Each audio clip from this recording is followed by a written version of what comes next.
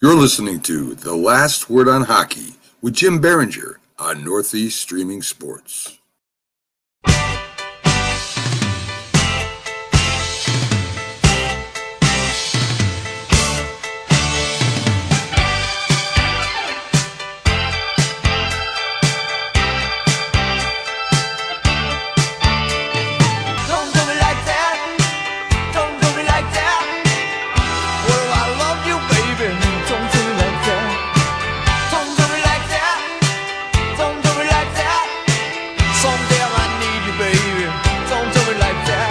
Everybody, it's Wednesday night. You know what that means. That's for my other show later on. But welcome back to The Last Word on Hockey, Season 2, Episode 6.5, Midweek Edition, here on a Mad Radio Network, also streaming live on Northeast Streaming Sports. I'm joined once again by my good buddy, Armand Klistovich of the Puck Authority. Welcome back, buddy. How we doing tonight? Good, a lot to talk about. It's been a busy couple of days. Lots to talk about indeed, including the big news of the day.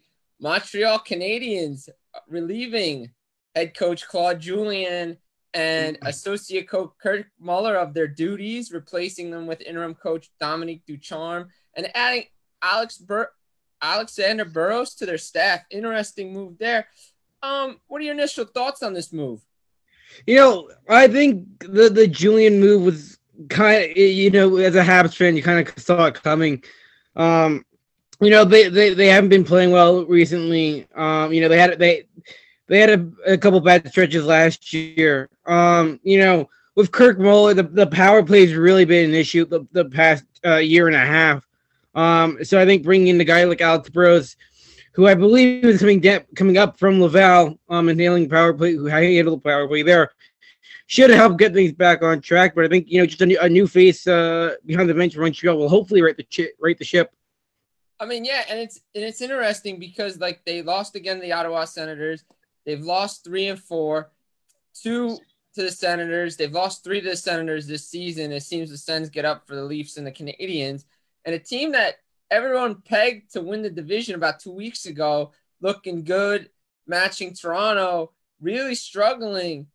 Is it all on the coach, though? I mean, you look at certain guys on that team and starts in between the pipes. Mr. Carey Price not playing well.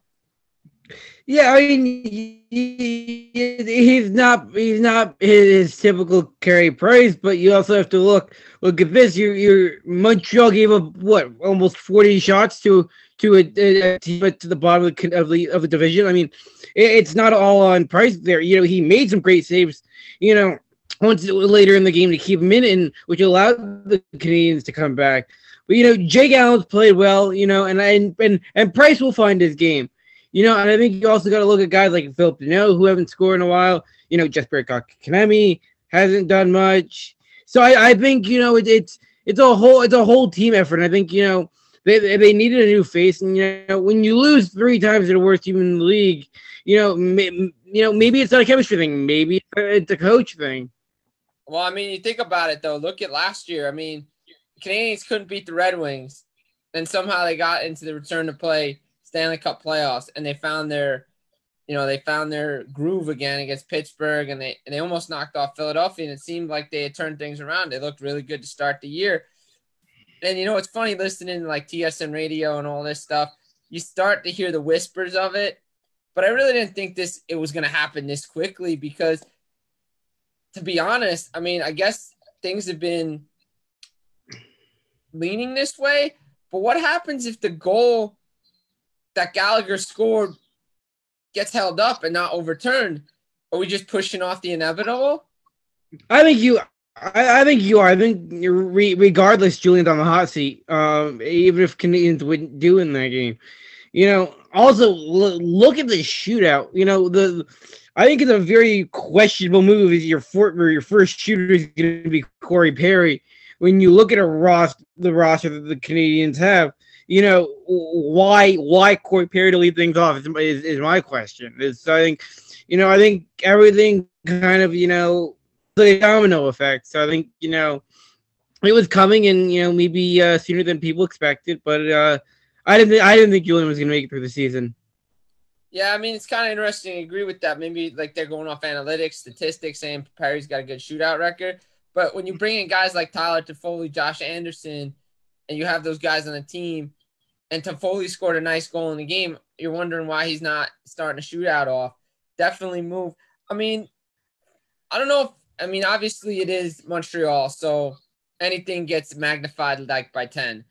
But I've been reading a little bit here and there. I mean, I want to get your thoughts. Some people call it a panic move. Do you agree with that? Because to me, it feels like one, because maybe you ride it out, but how in a short season, you can't let it go too much longer, right? Yeah, there's that, and like I said, look at the Canadiens' history. Like you said, we snuck into the playoffs last year, but Mark Bergevin even touched on this last year. We had an 8-game losing streak last year, and the Canadiens we started off well, and then we've gotten onto this slide, and we haven't been able to pick ourselves up. And the question is, I think the team needed a shakeup. I think, like I said, the Mueller was bound to be gone. That power play has been abysmal the last 2.5 years. And when you got the guys like Nick Suzuki, like a Shea Weber, like a Thomas Tatar, like a Brendan Gallagher, you expect this power play to at least be somewhat decent, and not, the way they've been playing is, they can barely set up on the power play. When you look at their power play, you ask them, is this really a power play? When you look at some of the power plays last night, Ottawa had possession for at least half of them. Yeah, exactly. I agree with that. I mean, and that's the thing. Like we said, the history of this team, losing to bad teams. You lost 4 times to the worst team in the league last year. You already lost 3 times to one of the worst teams in the league this year. When is it Mark Bergevin's time to be on a hot seat? Because this is his 3rd coach now as general manager. Usually you only get one, and then you get a second one, and then you're gone. I understand what he did in the offseason, but is Mark Bergevin on the hot seat? We've been, there's been rumors about that every offseason, but, I think he did a lot this offseason to really strengthen the team. He brought in a guy like Joel Edmondson to solidify, the top 6. You got a lot of young guys. Jake Evans, with his first point last night. Victor Mete, who's struggling to get into the lineup, but he could be a solid, 7 or 8 kind of guy. I like where this team is heading. I mean, look at the Toffoli move. That's a move that's paid off. The Paul Byron move, it wasn't looking great. They wave him in his next game. He scores a goal. So I don't think it's Mark Bergevin. I think right now it's one of his best seasons. When you look at the team that he's constructed this year. All right, that's fair enough. Yeah, because eventually they're gonna have to. The owner's gonna be wondering, what do I have to do here? Speaking of which, and this is a big debate today that's been going on, and I compare it, and hear the comparison out. So in college football, Notre Dame, everybody like you're a Notre Dame fan or you're not, right? But the problem with Notre Dame is they can't win the big one. Why? Because they don't. Do they have the right guys? Are their standards too high? Because they want guys to be academically well. Sometimes you have the bottom feed. We know what the standard is for the coach. They got to be francophone.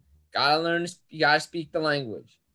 Is that holding this team back from winning? I don't think so. I've heard a lot of debate about it, and I think it's a little bit blown up. Yes, you're in Montreal. Yes, you're obviously going to want somebody who's French speaking, but I don't think that's the issue. I came into this year and I said, hey, look at this team. It's one of the better all around teams that we've had in a while. And let's be honest, last year was supposed to be a complete rebuilding year for Montreal. They weren't supposed to go anywhere. We were supposed to see a lot of time from our younger guys, Victor Mete, Jake Evans, Ryan Poling. We were expected to see guys like that. And we exceeded those expectations, and we somehow snuck into the playoffs. So I think you got to look at where we were last year and be like, well, we snuck our way into the playoffs last year. And Claude Julien must have done something right last year in the playoffs. I think, yes, he had that heart condition that he left, left the bubble. But I still think that it's not the coach's fault. I still think that with a new guy, like a guy like Ducharme, I really think that this team is going to turn it around the next week or two. Yeah, I mean, and Dominic Ducharme, his first crack at being an NHL head coach. He is the coach for the remainder of the season for the Montreal Canadiens, and he has a connection to the University of Vermont, which we'll talk about the hockey team later on. But he was on those teams with Martin St. Louis back in the day when they were going to the final Frozen Four. But his first crack at it. You got a guy like Alex Burrows coming up, so hopefully you're building the right way. I know there was some talk. I've been listening to some radio. Apparently, maybe some people want Gerard Gallant to come in, but I see him pegged as the next guy in Seattle. Or the guy in Seattle. I don't see Gallant coming back. It just doesn't make sense. Why bring in the guy that you fired again? Yeah. Especially coming off a coach that you just fired. I think this is a real test for Ducharme and Burrows. I think if Ducharme is able to prove himself and get this team back to where they should be, I wouldn't be surprised if they offer him the job heading into next year. But I think this is really going to be a test for him. And then once the season ends, I think Montreal's going to have a big decision to make. Yeah, definitely. I agree with that. So, I mean, look, this was the big news of the day in Montreal. I mean, at nonstop, when stuff happens in Montreal and Toronto, it seems like the world stops. And it did because everybody was talking about it. It's all they want to talk about. And, they're going to get a test tomorrow night when they play against the Winnipeg Jets. And the Jets are playing really well right now. Pierre-Luc Dubois coming off that injury, settled in 2 goals. I mean, Winnipeg's sleeper in that division. And, right now they're ahead of Montreal. Obviously, Montreal had those days off. But Edmonton's starting to play better. Winnipeg playing better. Calgary's there. So it's going to be a fight now for the Canadiens. Because considering a couple weeks ago, everybody pegged them to be the top team in the division. Well, I think, let's look at the price out here. We don't have to play Ottawa for another week and a half, I believe. So, I mean, we've got that going for us. So, I think this little West Coast swing is going to be, time for the team to get away from Montreal. Get that team chemistry back and hopefully be able to pick up a win or two and, come back and, figure out what they need to do. Yeah, I mean, are they playing the Vancouver Canucks at all? Because I know Tyler Toffoli likes to play that team. I believe we're not playing them this week. I believe we are playing them next week. So that's. But it has been nice to see Toffoli get on the board against some other teams. In the last few days, I look at this. I was talking about guys who have played well for the Canadiens throughout the season, and I wrote my article and I pegged Nick Suzuki as a superstar. I would say Tyler Toffoli, but it's just hard to say that when you got a guy who's got at the time he had 9 goals, and 8 of them were against his former team. The question is, what can he do against everybody else? And it was nice to see him get a goal last night against Ottawa. Yeah, I know he's definitely been a good signing. Josh Anderson looks good, fits right in. But like you said, the key's been Edmondson back there in the defense, settling everything down.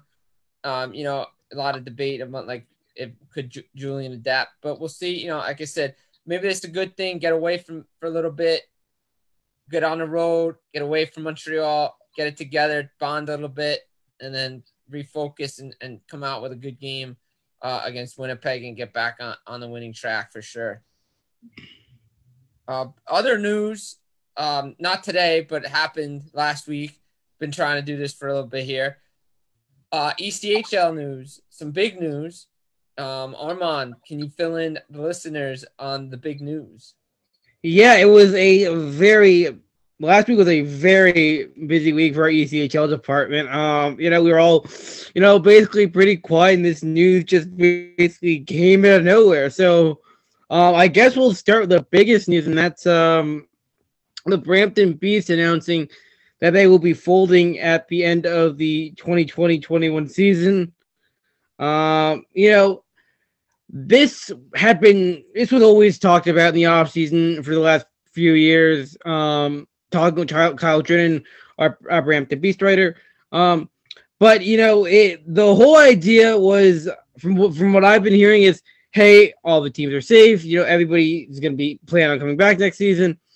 And I guess and what I find funny is a couple weeks before, Brampton just signed a partnership with the Toronto Six. So the question here is, did they dump whatever money they had left into the Six? But that's the only way. I was talking to Justin about it, and that's the only thing we could think of. That's kind of crazy that they did that, but good for supporting women's hockey. But that's kind of a blow. They've been around in the ECHL for a long time, and a lot of players that are in the National Hockey League have gone through Brampton and played there. And it's a tough blow to lose one of those teams, right? Yeah, it's a huge blow. I guess for divisional wise, it's really not going to be huge on the North Division because you have Trois-Rivières who's going to come in and probably just fill that spot that Brampton had, and keep a division of 6 teams. So you also you lose one team, but you're adding 2 more teams next year. So the ACHL's got to take this as a win. Right. So, and you mentioned that new team that's coming in. Are they? And then they're the Canadiens affiliate. Is that correct? Yes, Trois-Rivières. I believe it was they signed a multi-year agreement with the Canadiens to be their ECHL affiliate. Now the question I have here is, does Ottawa try to hop on board there and split affiliates now that they don't have their Brampton club now? So I think it's going to be a very fun offseason, and it's going to be fun to see what Ottawa does next season if it's not just to do what Adirondack does, and some teams do is just spread them out all across the league, or if they decide to keep them closer and try to make it a deal with Montreal. Yeah, that's true. They could do that. I mean, but it's good to see more teams coming into the league, and obviously it's as we've talked earlier on prior in 2020, but not here in 2020. The league, it's not the same this year. Obviously, the pandemic. I'm going to guess the pandemic played a role in Brampton deciding to just fold and go away. I got to imagine that, right? Yeah. I think they've had money problems, like I've mentioned before, that for the past few seasons. So I think the pandemic really was the final blow here. But you got another team coming to the Atlanta area soon. You got a team coming to Iowa. You got a team coming to Trois-Rivières. So, the ECHL is really starting to expand, even with these COVID times. It's nice to see, 3 expansion teams, with 2 of them starting next year, get the ball rolling. That's good. I mean, and obviously, some of the divisions didn't play this year, and the times are all crazy. How's the league doing so far right now? I mean, I know the start times have been crazy. Some teams have played, some teams haven't played. How's it been? Has there been stoppages because of COVID like we've seen in the NHL, or they've been able to avoid it? So there have been a few postponements, not as much as the NHL. And, at the beginning of the season, there's a lot of guys, going on what they like to call their commissioner exempt list. But we're seeing a lot less of that in the past month and a half. So I think the ECHL has really figured out what works, and they haven't had any huge issues recently, knock on wood, but they seem to have figured it out, and they are rocking and rolling. That's good. Where do they stand? Because I know it's not like when you look at the NHL. I mean, I know NHL standings, some teams are behind because of stuff, but has everybody officially started? Everybody who opted in to the season has started. Fort Wayne, who is the last team who got the latest start in February, they've recently got their first few games in.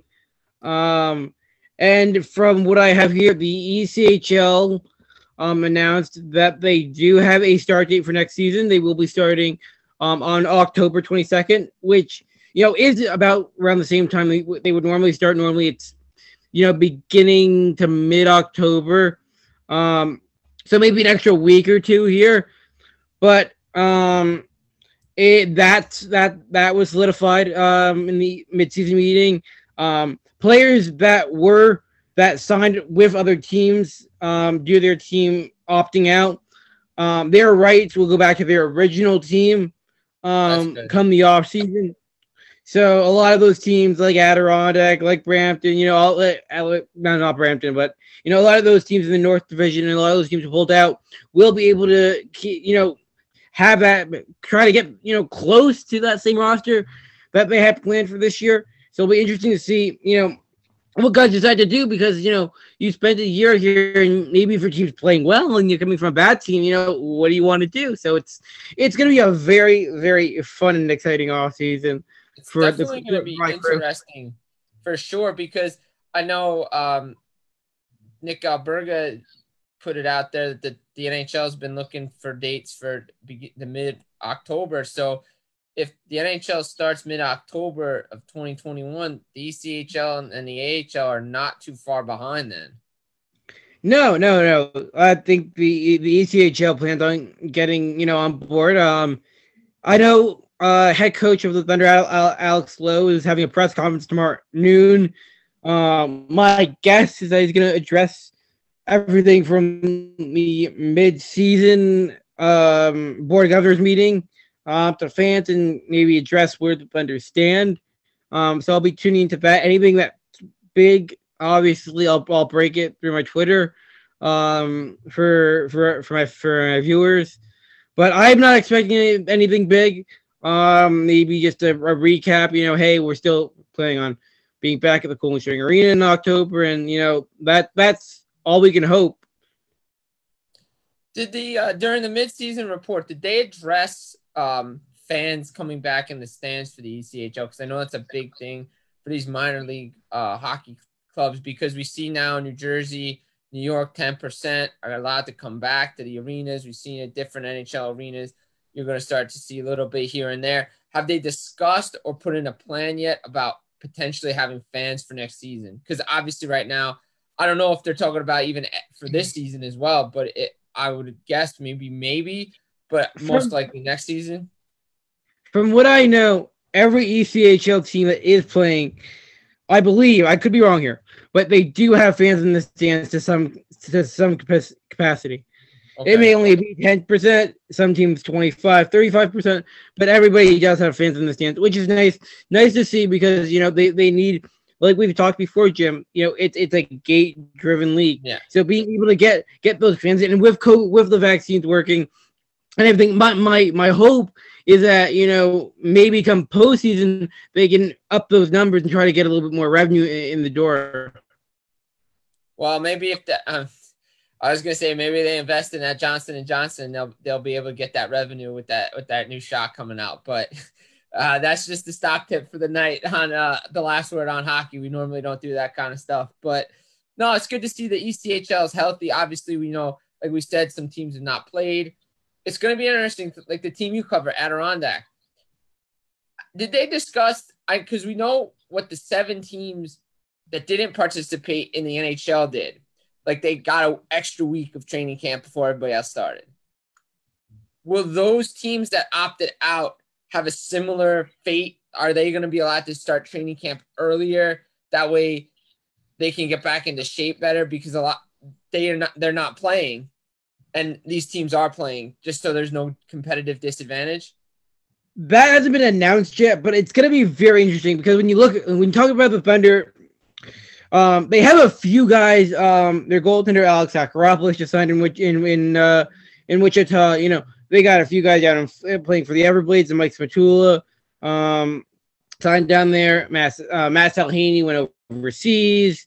So they've got a few guys who are playing. Charlie Curdy's out in Rapid City. Nick Hutchinson, I believe, is in Indy, if I'm correct. So they've got guys who are playing.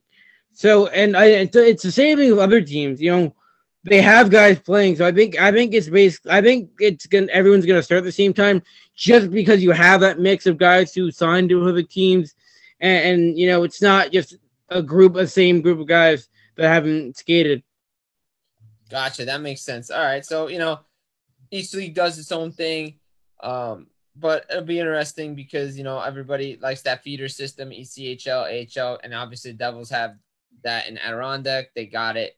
They brought their team closer to them this year. They're playing in practice center with the AHL team is in Newark.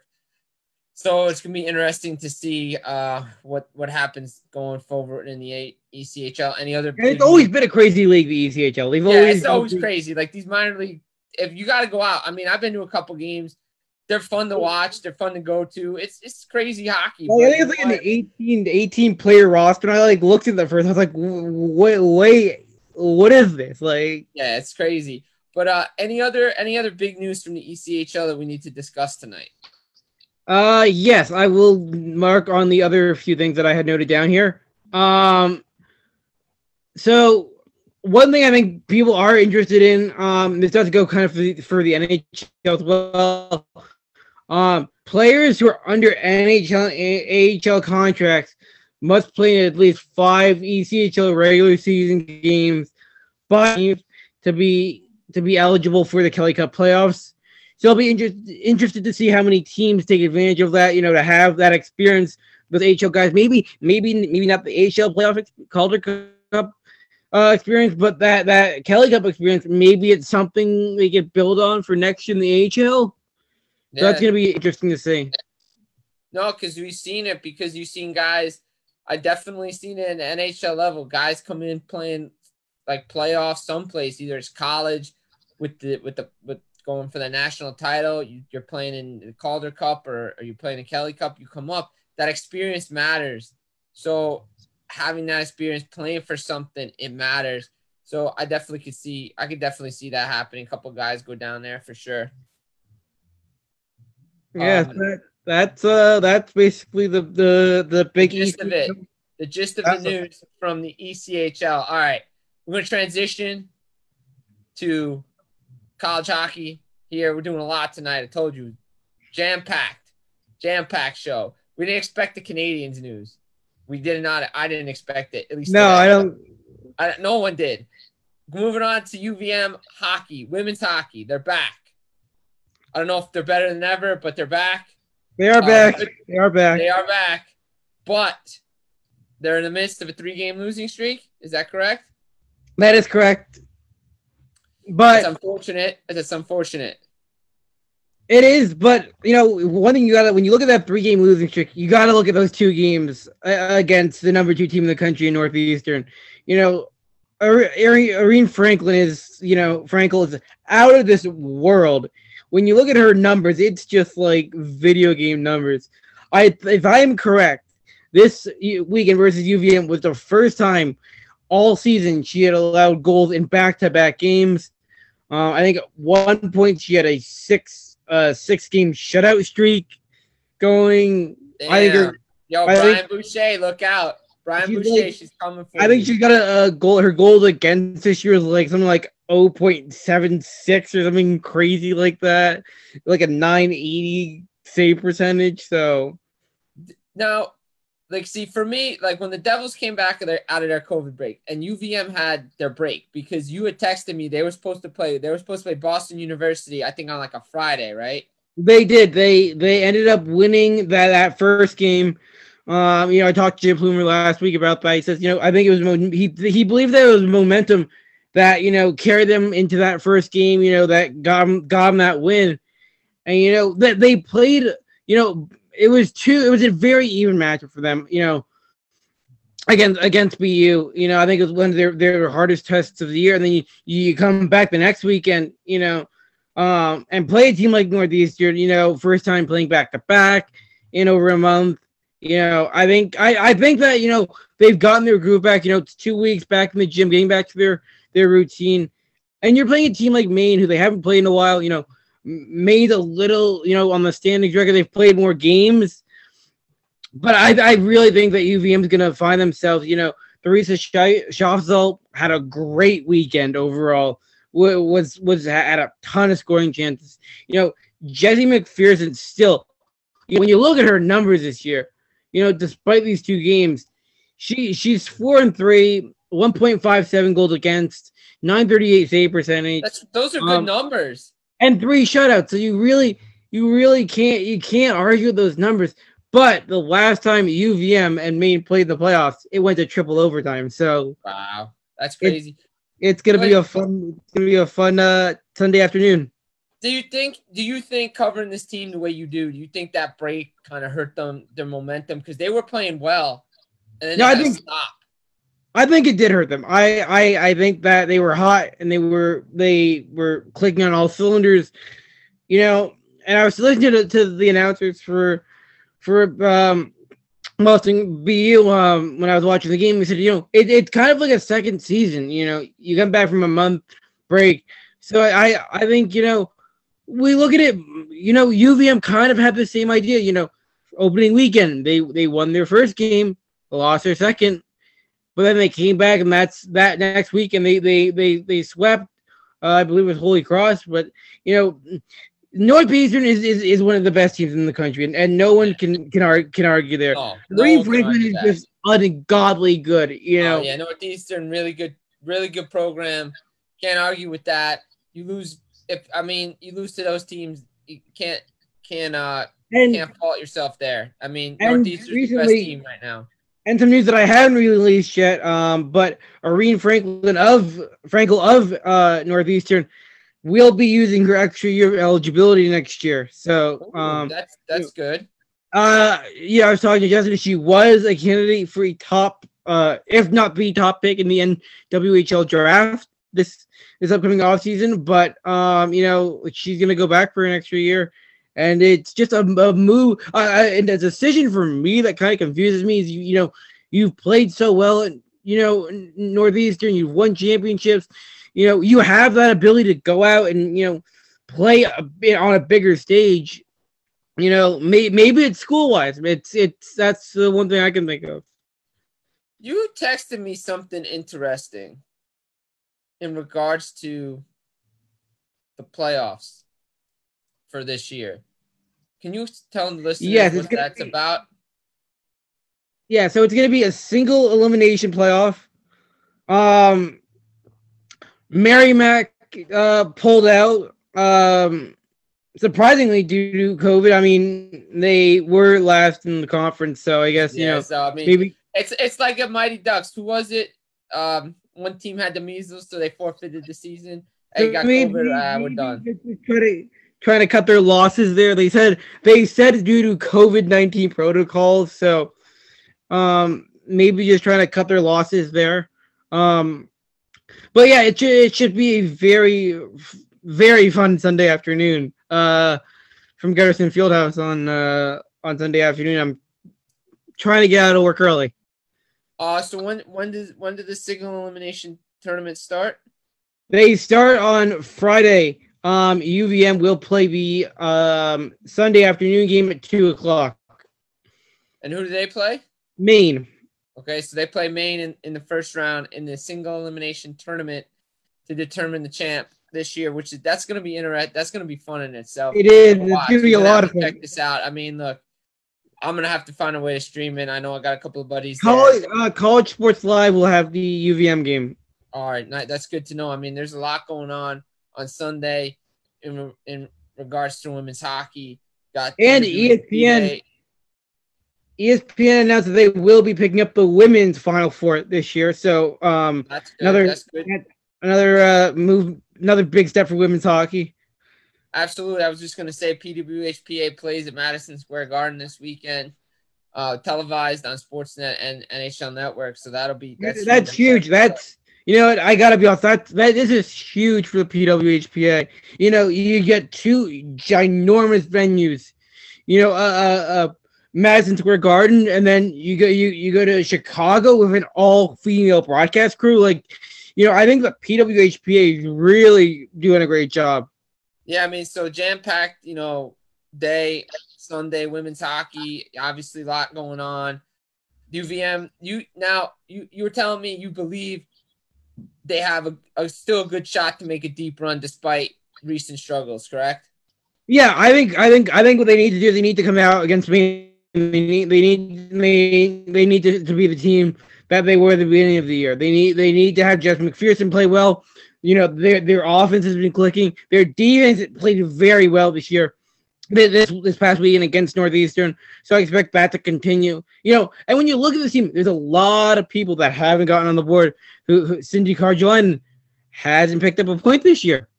Natalie Malinkova, who's been touted as one of the best players in the country, 1 goal this year. So there's a lot of players that are very close to breaking out, and this could be the week that they all break out. Yeah, it's going to be awesome to watch these games. This could be it. This is when stars are born, playoff time, playing for that national championship. That's what people play for, because, obviously everyone wants to reach the big leagues, find a league to play in. But, hey, next best thing, playing for national title. Gutterston Fieldhouse, it's going to be fun. It's going to be electric. It's a shame, though, people can't be in a building for it, but yeah, that's the times we live in.